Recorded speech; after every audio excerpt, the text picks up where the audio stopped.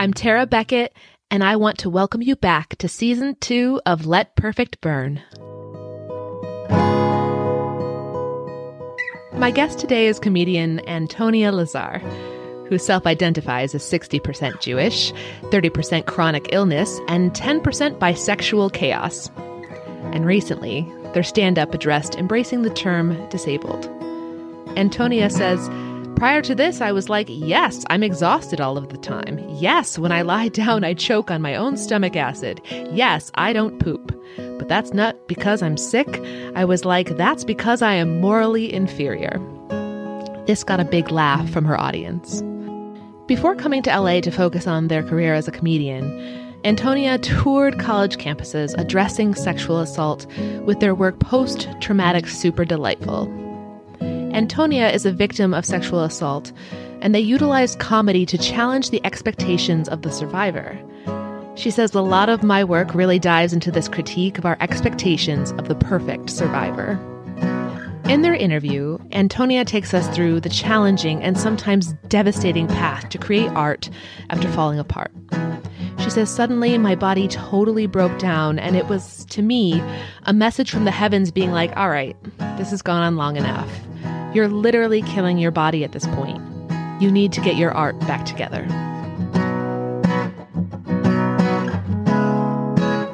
Hi, everyone. Welcome back to Let Perfect Burn. I'm Tara Beckett, and I'm so glad you're here again. With me today is Antonia Lassar, and I really wanted to have Antonia on this show because I found her on Instagram, and she listed herself as a comedian, a hottie, with her content being 50% Jewish, 40% chronic illness, and 10% bisexual chaos. So I just need to know more, Antonia. I mean, that's quite an intro. So can you give us a sense of who you are? Isn't it helpful just to have a mission statement that gives percentages of your personality? Perfect. Yeah, that's how I like to lead. So yeah, I mean, it's exactly what it is. I'm a comedian, and I'm extremely hot, and and yeah, right now, I mean, I have these topic areas that I'm very excited about, and especially on social media, they really reward you if you have a niche. So I'm more than these things, but on social media, I make a lot of Jewish comedy, and I am obviously Jewish. And I make a lot of chronic illness content too. I would love to make even more because I am chronically ill, but the Jewish stuff gets rewarded by the algorithm right now, and I'm playing that game a little bit.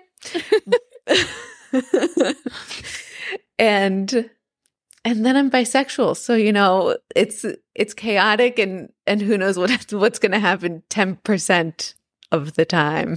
So, Antonia, I would love for you to talk about, you know, when you mention, especially with your chronic illness, can you walk us through a breaking point in your life? Oh, yeah. Let's go. Let's go. Let's get into this. It feels like my last 2 years have been totally consumed with chronic illness, and announcing myself as an official comedian has totally come out of that. So you're catching me at like exactly this inflection point out of the drama. So this was well timed, Tara. And yeah, so for the last 2 years, I've been extremely ill. At the beginning of the pandemic, something happened in my body, and I just stopped being able to eat and digest food. Mm-hmm. And it was coming back up. It was not leaving me. It was everything just like completely shut down. And as soon as it started, I had this like spiritual awareness that this is a metaphor for my creative life. Like I knew it. I knew it immediately because I was creatively constipated. Just like I was so physically constipated. And it, you know, in into this. I was creatively so constipated that my creative soul was dying, just like my physical self started to do. And I had previously been working in theater and comedy, and 2 years ago I was sort of at the end of almost 5 years of just not creating anything because I was so paralyzed by the idea of failure. Like, I had all of the success and I didn't know how to top it. I didn't know how to keep it going. And I was worried that the next thing I would write wasn't going to make me money the way the previous things had, and like wasn't going to be as respected as the previous things had been. And I just stopped slowly over time. I just stopped and fell out of love with creating art, and didn't really know what I was doing. And so then, suddenly my body totally broke down, and it was to me like a message from the heavens being like, all right, this has gone on long enough. You're literally killing your body at this point. You need to get your art back together. I don't think I have found clarity. It's all of this stuff is in retrospect. In retrospect, I can now see that I've made all of these choices that have really helped. But like, as you can hear in the moment, I'm processing so much stuff that I don't know what to do with. And I know that if I had heard something like it's important to find clarity in like what keeps me healthy and happy, I'd be like, well, fuck me. Like, I'm never going to figure that out. Like, I don't know what that is. Fair. you know? And there's like a lot of value in just sort of blindly and hopefully running towards something that feels like it might work out. There's this quote. Gosh, Tara, I'm all over the place right now. You've really caught me in I this love it. like it's messy processing time of life. Yep. But there's this quote that really gave me a lot of comfort a couple months ago when I was deciding to like go for this career as a comedian. And it's by Richard Branson, who sucks, but it's a great quote. And he was like talking to some business students and saying that everyone thinks that you need to know the direction you're going and then go in that direction. And he talks about the phrase ready, aim, fire. And he says that's sort of the traditional business model, that you get ready, you aim at what you want, and then you go for it. And he was encouraging these students to switch it to ready, fire, aim. Get ready, do the training, learn something, and then just start firing. Just start running in all the directions you can, and you will find an aim through that. I think for someone like me, that was really helpful to hear because I get so paralyzed by fear and indecision and like the idea that I could be running in the wrong direction. And it was so much comfort to me to hear that sometimes running in all the directions is still the right choice, and that I'll find something from that. I think what it is too is just different personalities, right? Like when you were talking about, kind of firing all over the place and that finds you comfort, I'm having a panic attack over here. Yeah. Do you know what I mean? So I think it's like interesting to sort of know what is your process of, figuring something out or exploring something that, lets you be open to it. So it's interesting to acknowledge how different we are in trying to do the same thing. Ugh, I love that. That feels so juicy because I get so cautious around all kinds of advice because all kinds of advice are useful for some people and incredibly unuseful for other people. Mm-hmm. And this is such a good example.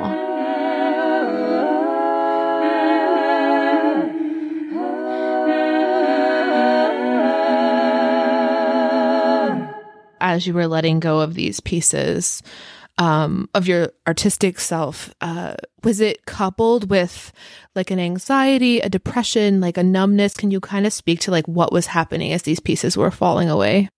Totally. I am more depressive than anxious, and and officially got the diagnosis and everything. So I really struggle with depression a lot, and I take medication for it, which is so helpful.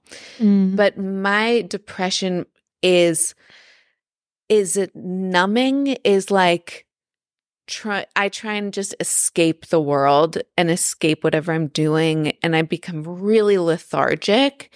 And so it felt like that was happening. Like I was losing energy to write and to perform.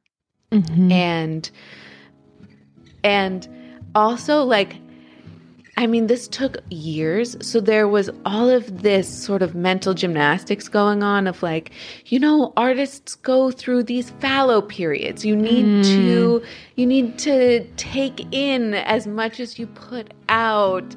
And there was so much, like, I was just constantly fighting to rationalize what was happening and to like justify this state of being where I just felt like I couldn't write at all. And I think a lot of those things are true for people, and artists do need to go through these fallow periods, and they need to consume as much as they put out. For some artists, and for some people like me, whose like mental health, when it deteriorates, it manifests as me stopping to produce. Just getting art and writing out of me it's like a health behavior. It keeps me healthy to keep getting art out of me. Also, I mean physically, like when I'm unhealthy, I can't poop. Yeah. Like they feel very tied in my body. It's like I've got to get my art out. I've got to get my shit out. It's all got to come out. Yes. You can't hold it anymore. No. And some people struggle with the other side where they just can't stop making, and they can't slow down. And they can't stop pooping. And I just have a different balance. So that was how that sort of like descent into depression went. And like I said, it happened so slowly. And I was trying to rationalize the entire way down.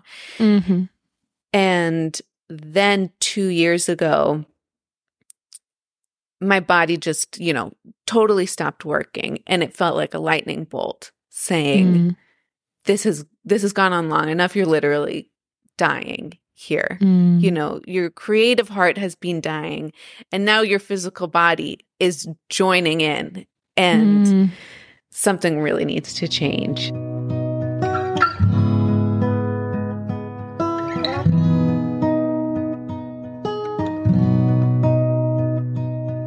I'm such a good talker that I think I spun the narrative for everyone over all of those years that everything was okay and that this was what I wanted to be doing. No, I love that I have this day job because it takes the pressure off of my art to make me money. I love that I am like just, in this period of taking in art as opposed to making it. I think like, I mean, I was trying to convince myself that I really believed that. And I think I did convince a lot of people, everyone around me, that I did believe that. And I was kind of the only one who knew how much I really did not believe that. And also, especially when you get really sick, people in your life tend to be, concerned about your physical health. And less excited to talk about how you just need to start writing comedy and then your body will be better. And they're much more interested in like, maybe you should go to the hospital. So I was basically obsessed with this idea of like my artistic soul, and everyone else was like, you need to go to the gastroenterologist. Right. And would you say there's probably a combo there? Oh, yeah. Yeah. 100%. They both needed serious help and healing. Yeah. And it was like, maybe if I had realized this was happening 5 years prior, I could have fixed everything by just healing my artistic soul. But at that point, things had gotten dire enough that I needed a lot of doctors on the case. So talk us through that. Like, finally, you're at that point. Like you say, you are dying. Like, what is that transition period look like? So, I mean, it was crazy. It's such an unusual experience to watch your body stop working, you know? And I started getting so malnourished, you know, because I literally wasn't able to eat food. And I was, you know, just physically, I was living on a liquid diet, and every meal was this like Herculean effort to just get through it. And my brain power really started declining, because that is what happens when you're just not getting enough nutrition. And I had no energy at all. So what happened was I went on medical leave from my job. And at the same time, my husband got a Nintendo Switch. And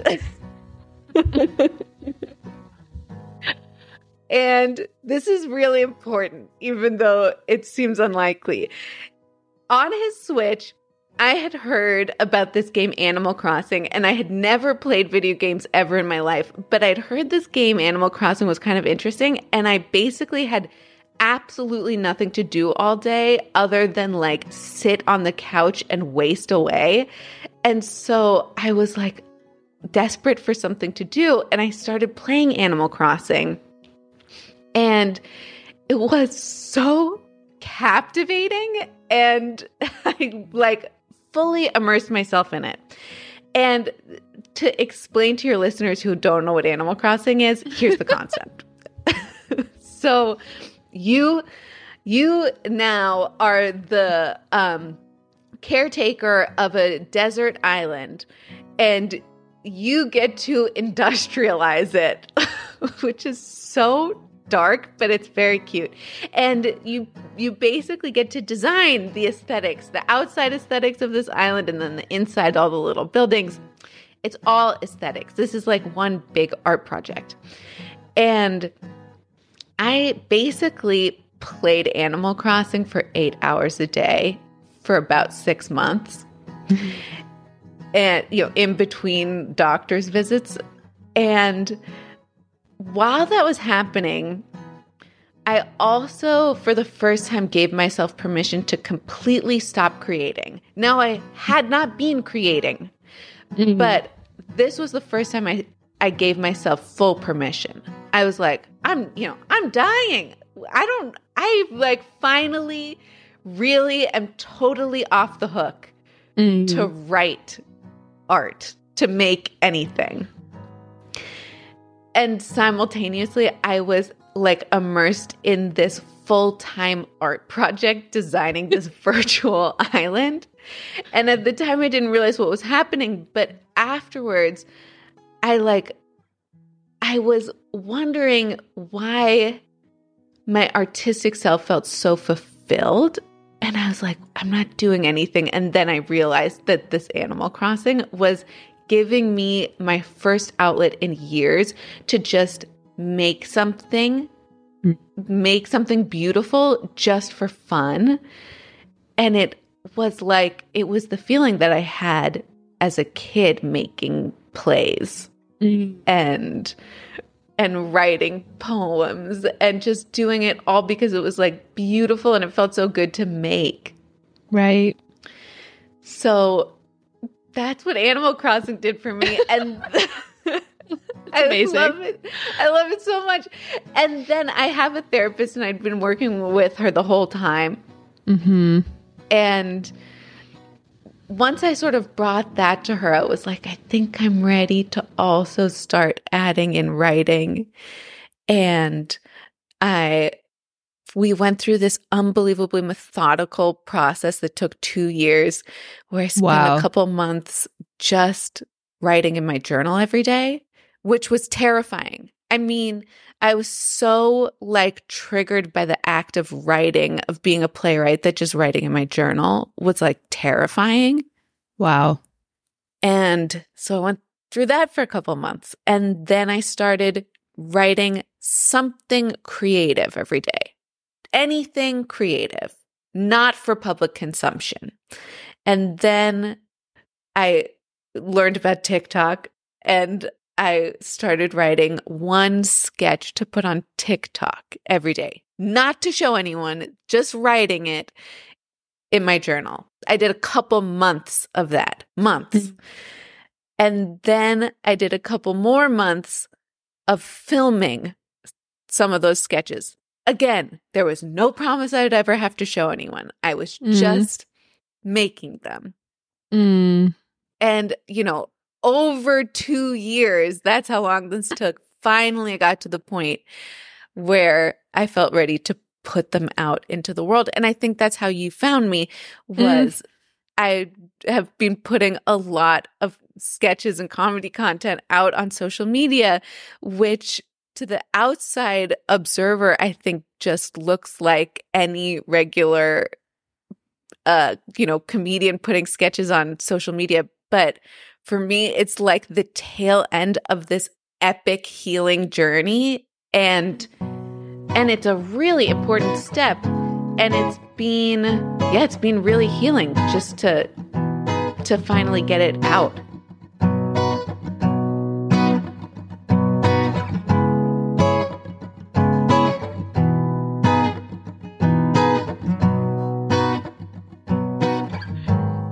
It's hard for me to tell where I'm at in my process in the moment. It's much easier for me to look back at the debris in my wake and piece together a narrative of that.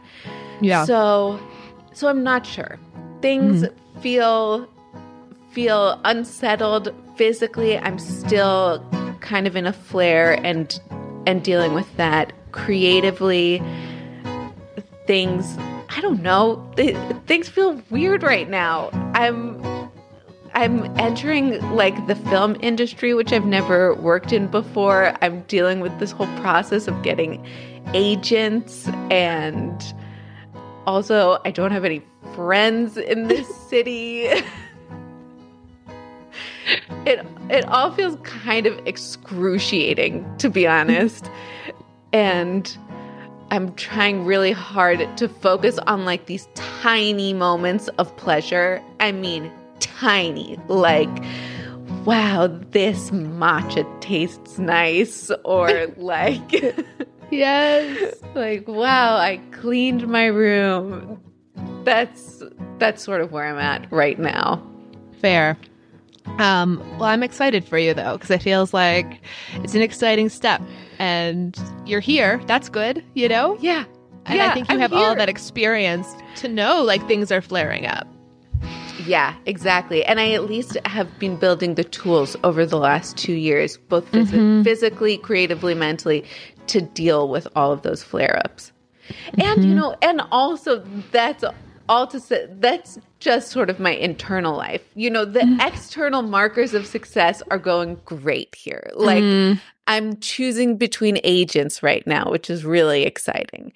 I'm doing a ton of stand-up shows. I'm on a UCB house team right now. And all of that happened in 2 months. So it's, things are going, the external markers of success are being met.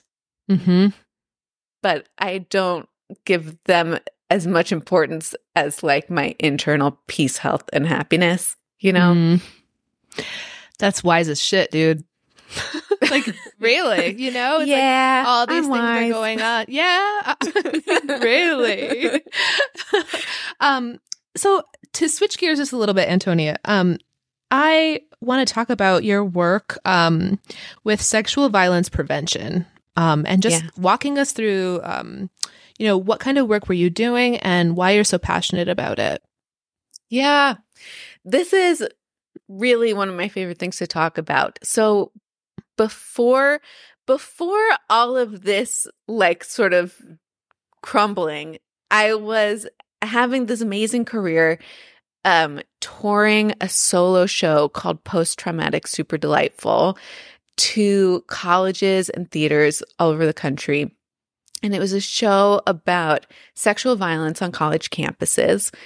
And it used a lot of comedy, really, to sort of humanize what that kind of process looks like. In the Title IX department, what does the process look like for the survivor? What does it look like for, the accused, the perpetrator? What does it look like for the bystanders who are just sort of tangentially brought in? And that came out of my own history of being a survivor of sexual assault, and also a history of watching other survivors deal with the college administrative process.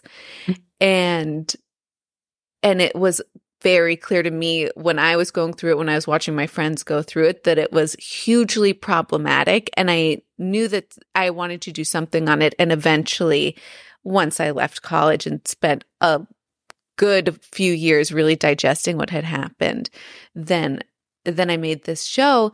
And there's like a real hunger for this conversation on college campuses, especially in a way that makes students actually want to talk about it, especially young men, on sports teams and in frats. And so that was really like one of my big target audiences. And I ended up, along the way becoming really educated in sexual violence prevention, and then in turn educating other people. And I spoke at a bunch of conferences on sexual violence prevention, the Minnesota Association for the Treatment of Sexual Abusers. So that's a different angle, but I worked with them and they were amazing. And that was kind of my past life in theater. And now that I am coming back to creating again, it feels like an unfinished book that I'm coming back to. And I'm really excited to keep making specifically comedy about this whole rape culture and process of sexual violence prevention and adjudication, especially on college campuses. Yeah, I think I need one more step here, because what about comedy allows people to access this idea of sexual violence? It's such a good question, because it's like we've seen so much horrible devaluing comedy of making fun of survivors of sexual violence, and especially making fun of survivors of sexual violence. So the idea of combining comedy with this subject, I think, is really triggering for a lot of people. And the one really big obvious benefit it has is that comedy makes everything easier to talk about. Everyone would prefer to go to a comedy. Everyone would prefer to laugh and feel good. It's just like we just seek it out.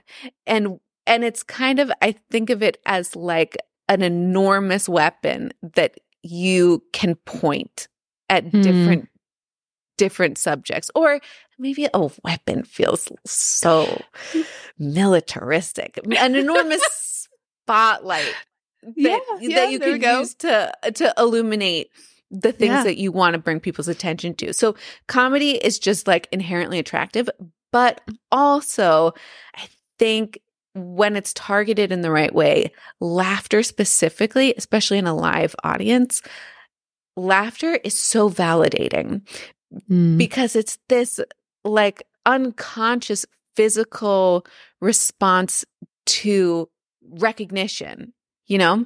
And especially survivors who are so unvalidated, not validated. Is there a word that combines those two that is it invalidated? People use a lot? Invalidated? That sounds right. Survivors who are so invalidated by the public discourse, it's so powerful to be in a big theater of people laughing in recognition of your experience. And I focus a lot in this work on our expectations on the perfect survivor. You know, this needs that we sort of have this expectation. It needs to be someone who we trust on everything, someone who is like worthy of our respect, someone who, you know, is trustworthiness is big. So like they need to have the education level that we believe that they are trustworthy enough to actually like speak accurately about their experience. And a lot of my work really dives into this critique of our expectations of the perfect survivor. And so when you can be in an audience who are all laughing in recognition of that, it's really validating, I think. Antonia, I would love to hear from you. You know, if you were to look back on this Antonia who hadn't gone through that, 5 years of letting her art go and, illness, and you're looking at that younger self, what would you say to her? Okay. So when you initially told me about this question, I think it was something like your 18-year-old self. And that's who I've really been visualizing with this. Yep. I mean, my 18-year-old self, like, was absolutely consumed by this worry that I wasn't hot. And I mean, consumed. Like, everything I did was like, am I physically hot enough? Or is my talent hot enough? Like, and to me, like, hotness and sexiness and beauty was really equivalent to just worth as a human being, you know? Yep. So,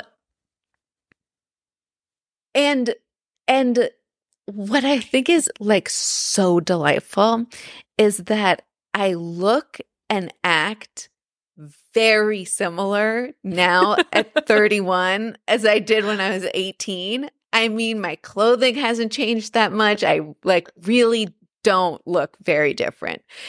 And yet I have discovered how, like, what a freaking hottie I am. And that's been also through like the process of having a long-term relationship where I feel like celebrated and adored all the time. And it has released that worry of like, am I worthy enough to be desired? And I would just love her to see me now so that she could see like, oh my God, like you're not even shaving your legs anymore and you feel so hot. Like you're still just as sweaty as I am and you feel so hot. Love that. Like, yeah.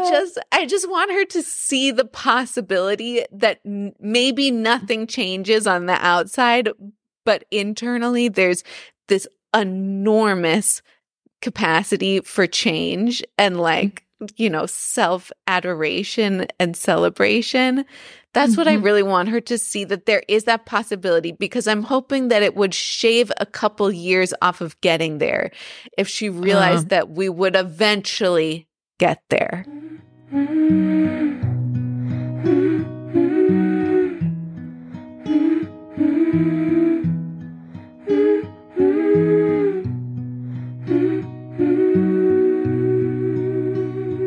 This has been amazing, Antonia. I'm so excited that you came on. And before we go, I would love for you to speak to us about what Let Perfect Burn means for you.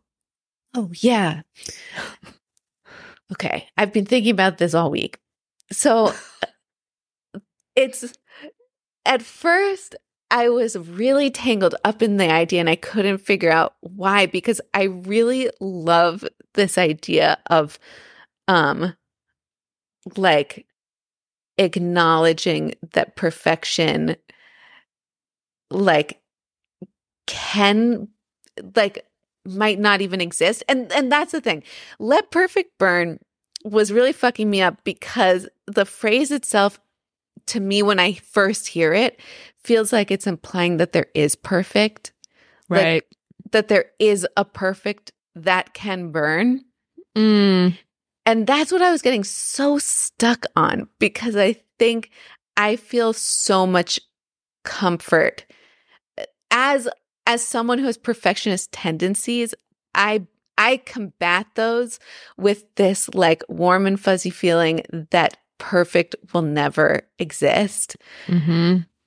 And so I was like, how can I burn something that doesn't exist? I was getting very tangled up in this. So I'm not sure what it means to you when you wrote that title, but I've been able to meditate on it all week and just be delighted by this idea of perfect not even existing, that whatever we're burning was never perfect to begin with. And so it doesn't matter if we burn it all down, because it was never perfect, and whatever we build out of it is not going to be perfect. And we don't have to be so precious about these things that are never going to be perfect. Thank you, Antonia. Thanks, Tara. I'm so excited you were on. Thank you so much for being here. And definitely, I can't wait to see what you do and what you create out in this new space. And it's exciting to watch you. Thanks. Me too. I wonder what I'm going to do out here. I'm very excited to be a little comedian officially out in the world. I love it. Well, you take care, and we'll be in touch. Thank you so much, Antonia. Thanks, Tara.